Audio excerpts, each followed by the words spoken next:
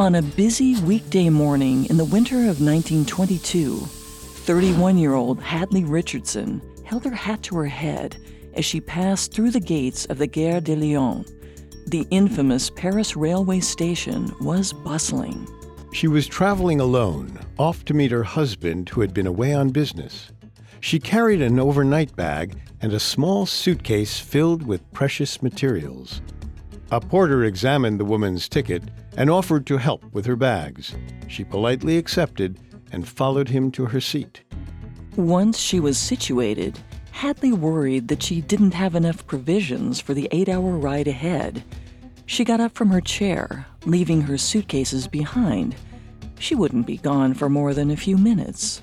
Hadley exited the train and quickly purchased a bottle of water and a small snack to get her through the long journey from France to Switzerland. She gathered her supplies and made her way back to the locomotive. But when she returned to her seat, her heart sank into her stomach. Her suitcase was no longer where she'd left it. She frantically hailed the porter, praying that the bag had simply been misplaced. The train pulled out of the station. Together, Hadley and the porter searched every car, but the suitcase was nowhere to be found.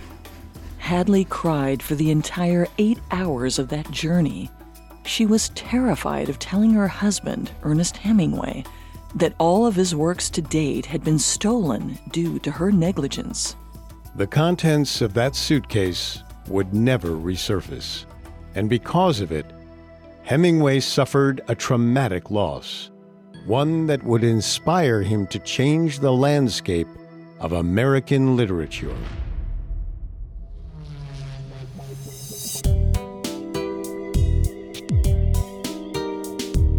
Welcome to Gone, a Parcast original. I'm Molly. And I'm Richard.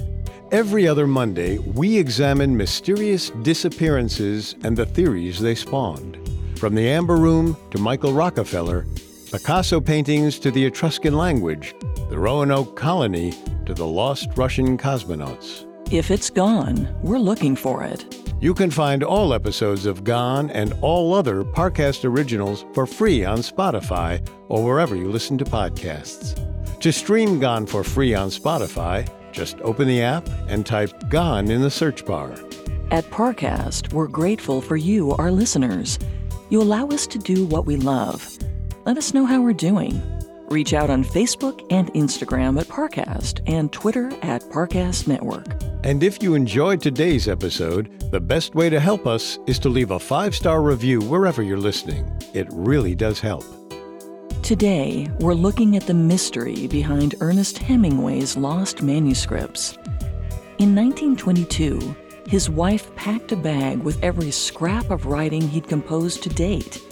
Then, the valise vanished without a trace. That unforgettable train ride would haunt Ernest and Hadley equally for the rest of their lives. Every one of Ernest's short stories, along with the beginning of his war memoir, went missing that November afternoon in 1922. No matter where they looked or what leads they followed, Hemingway never saw his manuscripts again. So instead, the hunt for his missing materials turned into a search inside of himself. Born in 1899, Ernest Hemingway was a child of the new century, raised in a period of rapid progress. Early on, his mother exposed him to a life of art and culture through her work as an opera singer and painter. His father, a successful doctor, introduced him to fishing and the great outdoors. Hemingway gained a strong sense of traditional masculinity as he was taught how to build a fire, hunt, and shoot a gun in his early years. But those weren't his only interests. In 1905, 6-year-old Hemingway developed an affinity for literature. As soon as he learned to read, he devoured Robinson Crusoe and other tales of travel and adventure. By age 15, Hemingway began writing short stories of his own. He also developed an interest in becoming a reporter. But as high school graduation came closer, Hemingway opted not to go off to college. Instead, He wanted to be the hero of his own story and travel the world. So when World War I broke out and the U.S. joined the fight in 1917, 18-year-old Hemingway begged his parents to let him join the Army. The idea of seeing new countries while carrying a rifle sounded like a much more experiential form of education. But a childhood eye injury and the insistence of his parents kept Hemingway from fully achieving this goal. Instead, he went to work as a reporter for the Kansas City Star. Traveling around the state looking for a scoop was enough to satiate his wanderlust. With his first paid writing job secured, Hemingway was now making a total of $15 a week, the equivalent of $325 today.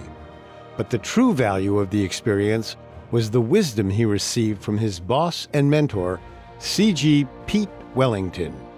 The style sheet for the newspaper read, "Use short sentences, use short first paragraphs, use vigorous English, be positive, not negative."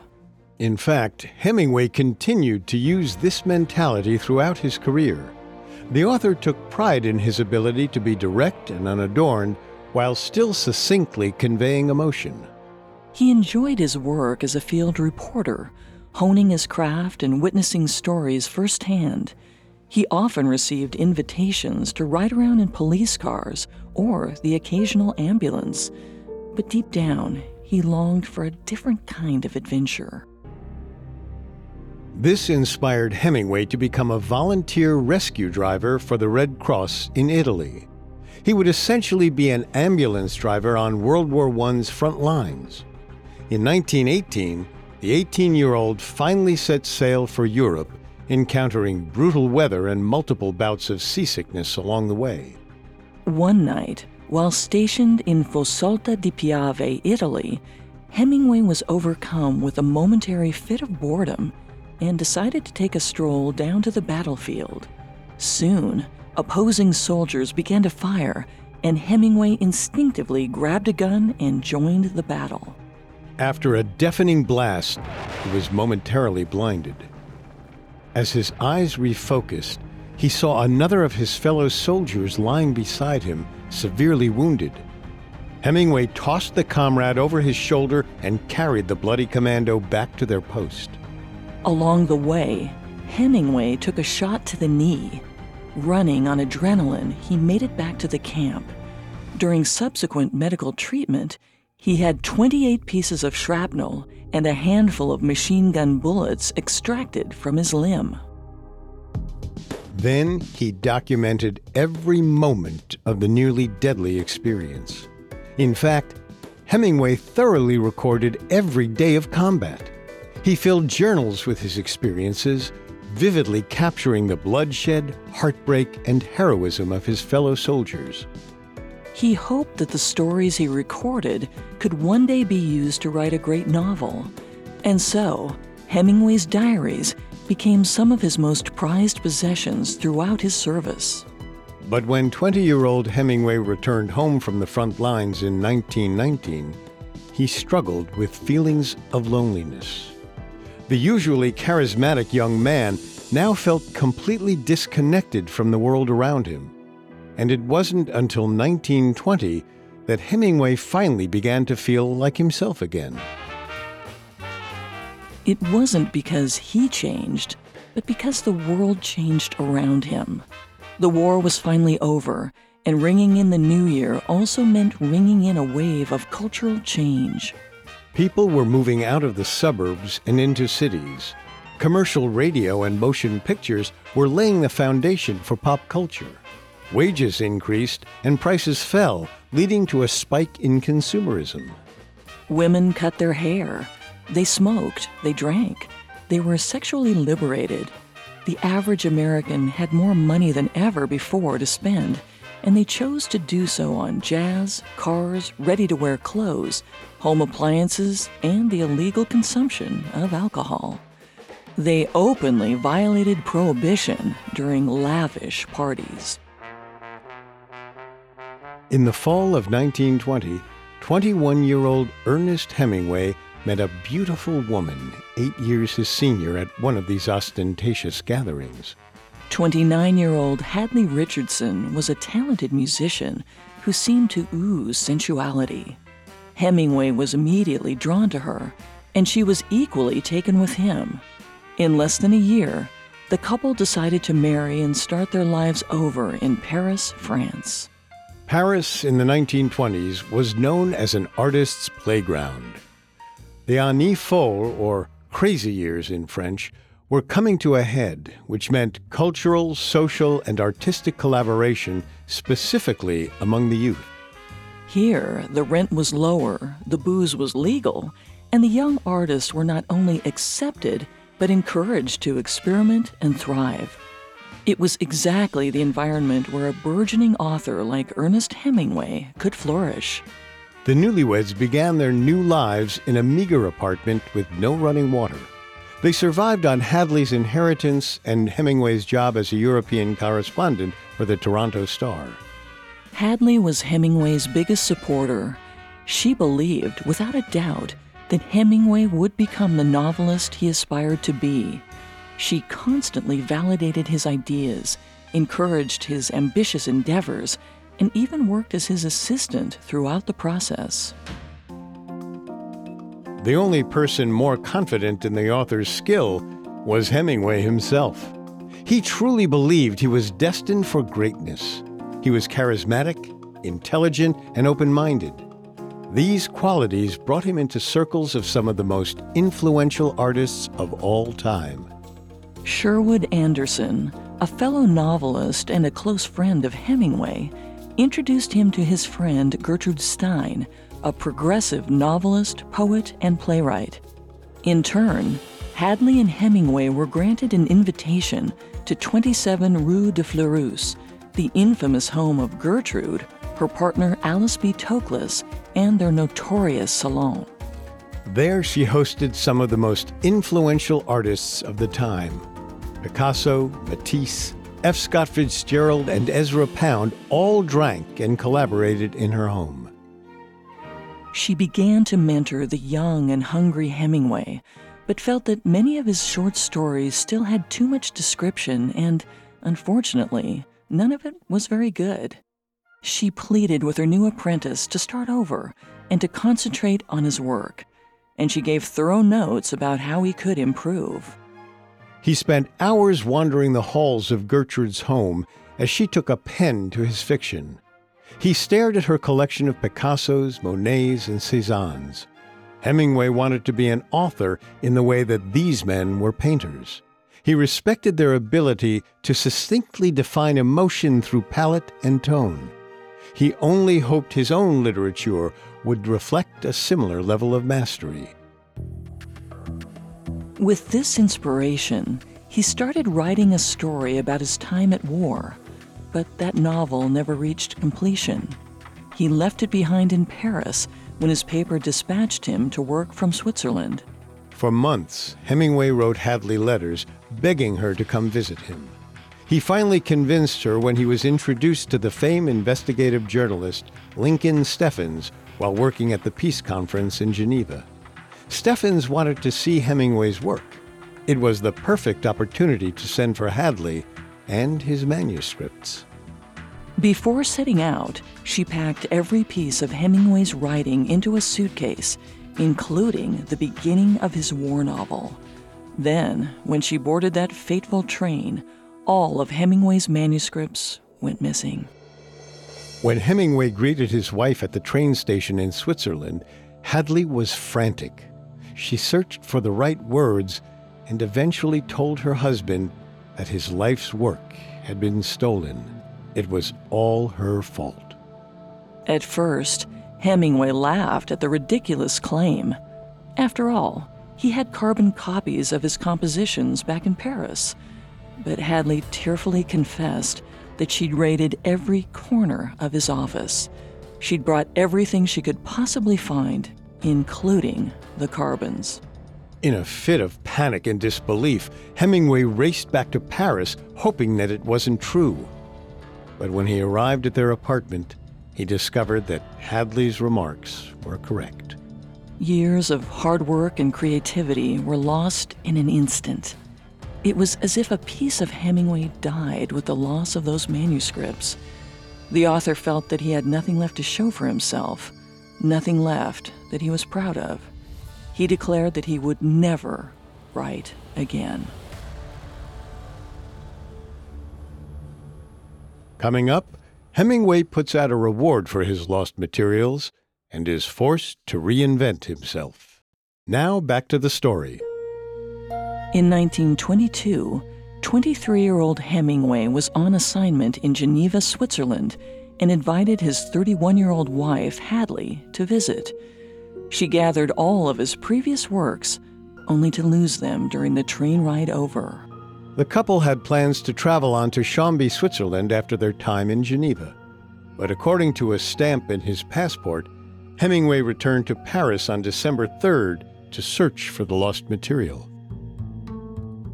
He tore through his apartment, frantically checking every cabinet and drawer in the home. But Hadley had packed it all. The writer later recounted his emotions around this loss in a short story titled A Strange Country.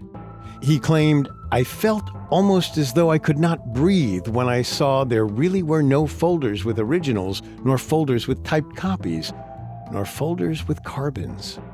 To pour salt in the wound, Hadley had also packed all of his stationery, pens, pencils, envelopes, and postage coupons. He later joked that Hadley was trying to put me out of business. A week after Hemingway's tragic loss, his colleagues Lincoln Steffens and Guy Hickok traveled to Paris to help him investigate the theft. They searched the city's lost and found bureaus and repeatedly checked in with Gare de Lyon. After hitting multiple dead ends, Hemingway's friends encouraged him to put an ad in the newspaper. But William Byrd, a fellow journalist, told Hemingway that it wouldn't be worth the cost of running the notice unless he planned to offer a substantial reward. Hemingway proceeded with the recommendation, but his finances were tight. His reward of 150 francs, equivalent to $150 today, wasn't enough to entice anyone to return the stolen valise. Steffens eventually sat the author down and told him, "I'm afraid this stuff is lost, Hem." Hemingway succumbed to defeat and gave up on finding the lost manuscripts. But moving on was incredibly difficult. He turned to some of the new friends he'd made in Paris for comfort. One of those companions was fellow American expat, poet, and critic Ezra Pound. In January of 1923, 24-year-old Hemingway wrote to 38-year-old Ezra looking for guidance. He said, "I suppose you heard about the loss of my juvenilia. You naturally would say good, etc. But don't say it to me. I ain't yet reached that mood." Ezra tried to brighten Hemingway's dark mindset, framing the event as an act of God. He believed that an artist's early work was meant to be forgotten. Ezra advised Hemingway to recreate whatever was worth salvaging from memory. But Hemingway had a hard time accepting this advice, considering his most prized piece was a novel reflecting upon his time at war. His recollections simply wouldn't suffice to recreate those intimate details he'd already started to repress. In an effort to re-inspire the author, Ezra invited Hadley and Hemingway to his home in Rapallo, Italy, in the early spring of 1923. The retreat was supposed to encourage Hemingway, but he failed to accomplish anything new during the trip. The legendary author felt he was hitting rock bottom. He was certain that this was the end of his short-lived writing career. What he didn't realize was there was one piece of his old writing still to be discovered, a letter that actually held the key to getting the author back on his feet. In the spring of 1923, a short story titled My Old Man had been returned to Hemingway from a magazine editor, along with a rejection letter. The envelope was buried deep in a pile of old mail, still unopened in Hemingway's Paris apartment, until he returned home and reviewed his pending correspondences. As a last-ditch effort, he shared the piece with an editor from New England who happened to be seeking fiction for an annual compilation. The editor loved the story so much that he went on to publish it. My Old Man was included in the best short stories of 1923. Finally, Hemingway was taking control of his destiny. In 1924, he was ready to put his lost manuscripts behind him and become the artist he wanted to be. His idea of starting over meant leaving his career in journalism behind. He spent days on end at Gertrude Stein's home, participating in her salon. Which meant that he began to drink. A lot. It's unclear whether this was to get over his loss or to connect with his new friends. Possibly both. But one thing was certain: Hemingway's work was improving under the influence of alcohol. At least now he had confidence in his writing. Hemingway's portfolio expanded quickly over the next year. He was now a full-fledged member of Gertrude Stein's Club of Artists, which she dubbed the Lost Generation. This described those who left their homes in the U.S. and came of age following the First World War. Stein's Saturday evening dinner parties were a melting pot of Hungarian painters, British noblemen, French academics, and German scholars. The Stein Salon became a hotbed for cultural conversation and political debate. The energy was frantic, and the heated yet liberating discussions would go until sunrise. Painter Pablo Picasso's high-pitched laugh would echo through the halls as author F. Scott Fitzgerald shared his fondest memories from Princeton. Artist Henri Matisse could be seen smoking a pipe in front of his infamous Lady with a Hat while chatting with James Joyce, who boasted about the success of his novel Ulysses, published 2 years prior for the first time. Naturally, Hemingway was tantalized by the company. And when Gertrude Stein wasn't hosting one of her avant-garde drug-fueled overnights, she was helping the 25-year-old rewrite his lost war novel. He didn't just recreate the novel, but he surpassed the manuscript that had gone missing 3 years prior. Part fiction and part memoir, A Farewell to Arms, published in 1929, is a story of a young paramedic in the Italian army who falls in love with an English nurse. Hemingway later claimed that he wouldn't have been able to expertly craft A Farewell to Arms if he hadn't had to push himself through the loss of his portfolio. It also didn't hurt that Gertrude Stein coached him through his early drafts, pushing him out of his comfort zone. The more time Hemingway spent with Gertrude in her salon, the more desperate he was to maintain his bohemian lifestyle. He rented a small room away from his apartment at 39 Rue Descartes. This way, he could be away from Hadley and their young child, free to work without distractions. But he also avoided his wife even when he wasn't working. In fact, Hadley and Hemingway's relationship had never been the same since that suitcase was stolen at the Gare de Lyon. Whenever the topic arose, Hemingway told Hadley he had forgiven her and the loss was for the best. But she wasn't convinced that her husband had fully put the event behind them.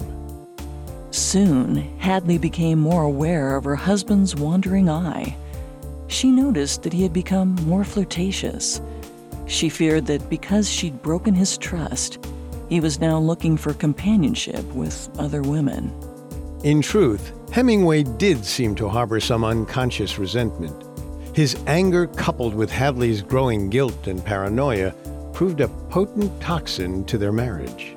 In December of 1925, Hemingway met a friend of Hadley's, 30-year-old Pauline Pfeiffer. He seduced her. In early 1926, Hadley learned of her husband's affair. 3 months later, the couple separated. Hadley told Hemingway she would grant him the divorce under one condition: he and Pauline needed to spend 100 days apart. So Pauline moved back to Arkansas, and Hemingway fell into a dark period of his life. His torment stemmed mainly from the fact that he was in love with both of these women. But Hadley only reminded him of the work that had gone missing, a chapter of his life completely erased. And for possibly the first time, suicidal thoughts began to surface. He self-medicated with copious amounts of liquor. 100 days later, Hemingway reunited with Pauline in Paris, and he got his divorce from Hadley. Perhaps the couple would have stayed together had it not been for their excruciating guilt and repressed anger. Instead, the loss of the manuscripts caused their marriage to burst at the seams. But the divorce was just the start of Hemingway's mental spiral. Coming up, other materials from Hemingway's past resurface, and modern-day authors craft their own fictional theories about the lost valise. Now, back to the story. After losing years of early work during a train trip, Ernest Hemingway grappled with the loss. Even after he pushed himself to new literary heights, he nursed resentment against his wife Hadley, who'd misplaced the manuscripts. 4 years after the loss, in January 1927, 35-year-old Hadley and 27-year-old Hemingway divorced. By May, Hemingway had settled into his new life with Pauline Pfeiffer. His divorce from Hadley had meant erasing the final piece of his past, but the memories still lingered. He carried the painful images of war, the sting of his lost work, and the love he'd had to sacrifice in order to move on. Drinking allowed him to funnel that trauma onto the page. By the end of the decade, the legendary author had published 3 full-length novels, including Farewell to Arms, with the help of Gertrude Stein. But his constant drinking meant he was also repeating old mistakes. Before leaving Paris in 1927, 28-year-old Hemingway stored 2 giant trunks full of manuscripts in the basement of the Ritz Hotel. The author completely forgot about the sentimental scribblings and left them behind as he moved to Kansas City and eventually Key West, Florida, with Pauline. But in 1928, Hemingway received news that his father had died of suicide. The artist felt as though his world was ripped from under him. It wasn't long before Hemingway, too, grappled with thoughts of self-harm. His drinking spiraled out of control and affected some of his most cherished relationships. He was exhibiting the same bad behavior as after the loss of his manuscripts, only now the consequences were more extreme. His friendship with Gertrude Stein fell apart when he insulted their mutual friend Sherwood Anderson in his book, The Torrents of Spring. After burning bridges with the author and the other members of her salon, Hemingway continued to destroy his closest relationships. In 1937, while covering the war in Spain, 38-year-old Hemingway cozied up to another fellow journalist, 32-year-old Martha Gellhorn. In 1940, he divorced Pauline and married Martha.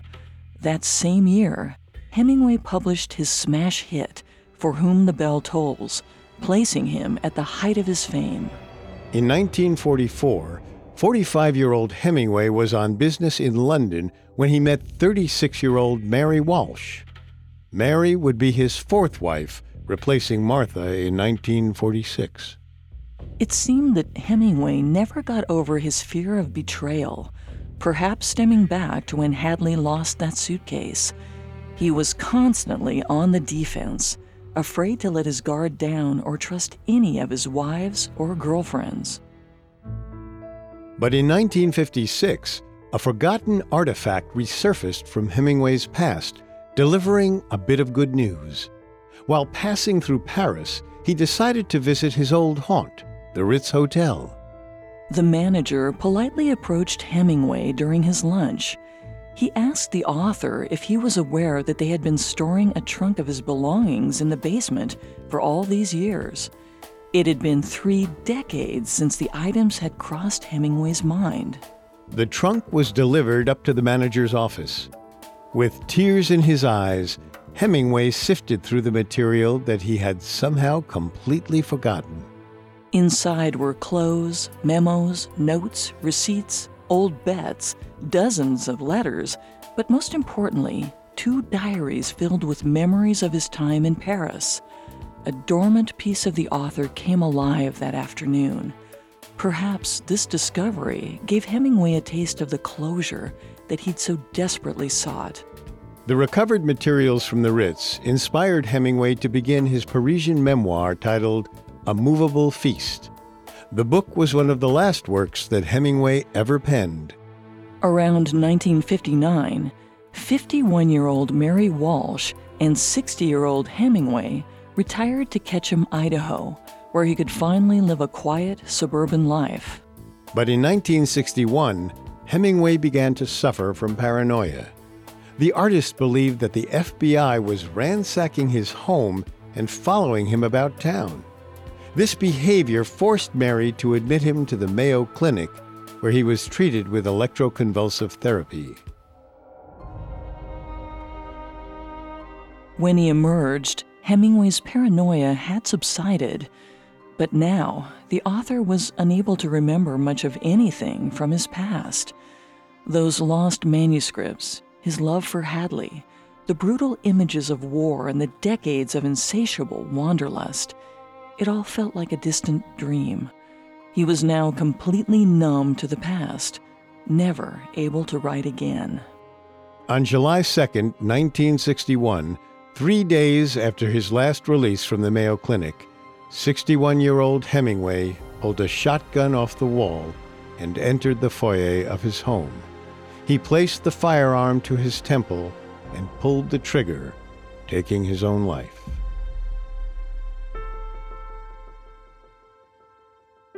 Hemingway died that warm July afternoon without ever knowing what had happened to his stolen works back in 1922.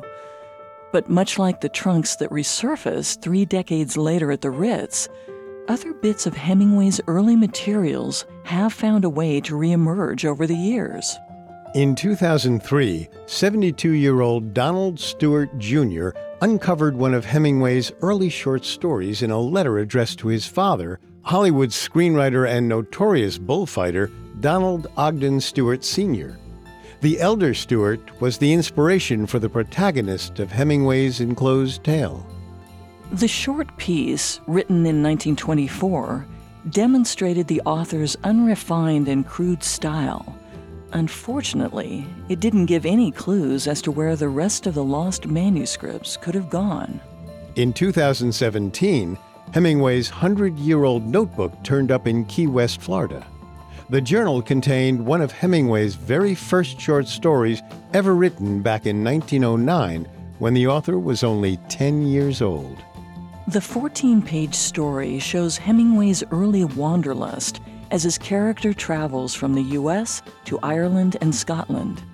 The notebook had been forgotten in the storage room of a small canteen called Sloppy Joe's Bar. It was yet another instance of Hemingway's carelessness with his materials after the initial manuscript theft. Yet his lost suitcase from 1922 still remains a complete mystery. No one has any idea what could have happened to it after it left the train that afternoon at the Gare de Lyon. Although some modern-day authors have offered their own fictional theories. The Hemingway Thief, by Sean Harris, tells the story of a fictional author who gets a hot tip about the location of Hemingway's mysterious suitcase. He follows a literary treasure map down to Mexico, where he mixes with a series of cartels and hitmen.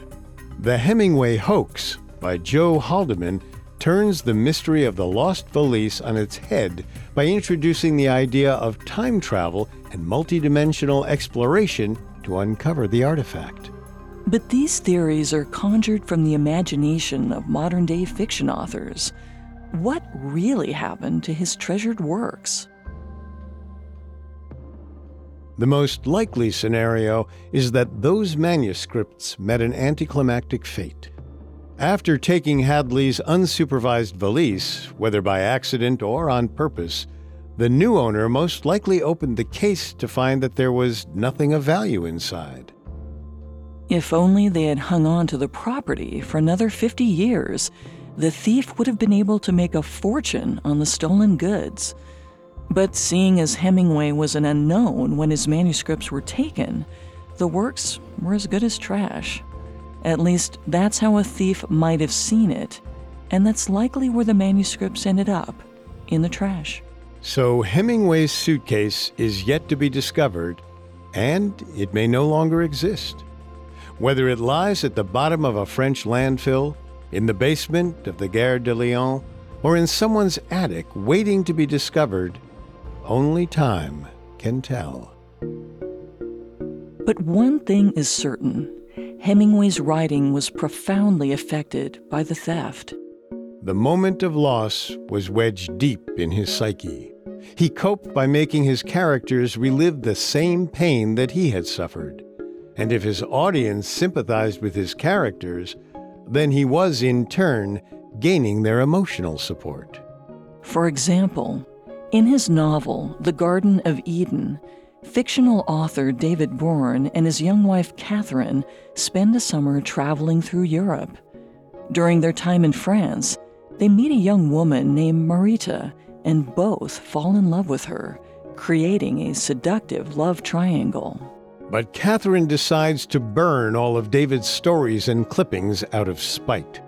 And when David discovers that the suitcase where his materials were once stored is empty, he too becomes empty inside. Another example comes from a deleted excerpt from 1945's Islands in the Stream.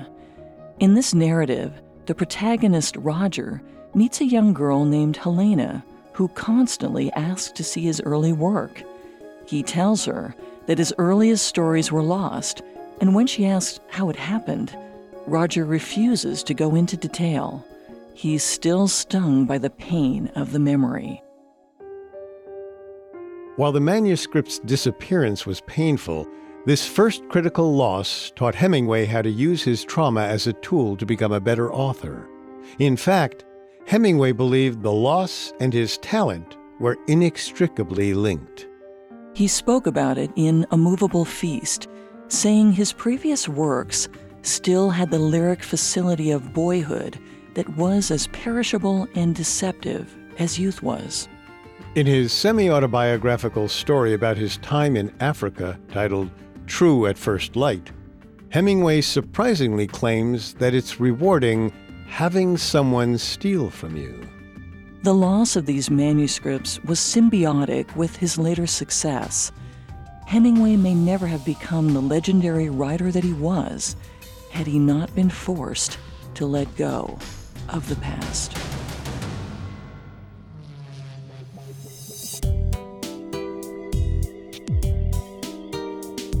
Thanks again for tuning in to Gone. We'll be back in 2 weeks with another episode. You can find more episodes of Gone and all other Parcast originals for free on Spotify. Not only does Spotify already have all of your favorite music, but now Spotify is making it easy for you to enjoy all of your favorite Parcast originals like Gone for free from your phone, desktop, or smart speaker. To stream Gone on Spotify, just open the app and type Gone in the search bar. And don't forget to follow us on Facebook and Instagram at Parcast and Twitter at Parcast Network. We'll see you next time. Just because it's gone doesn't mean it can't be found. Gone was created by Max Cutler and is a Parcast Studios original. Executive producers include Max and Ron Cutler. Sound design by Andy Waits, with production assistance by Ron Shapiro, Carly Madden, Travis Clark, and Joel Stein. This episode of Gone was written by Lori Gottlieb, with writing assistance by Maggie Admire and stars Molly Brandenburg and Richard Rossner.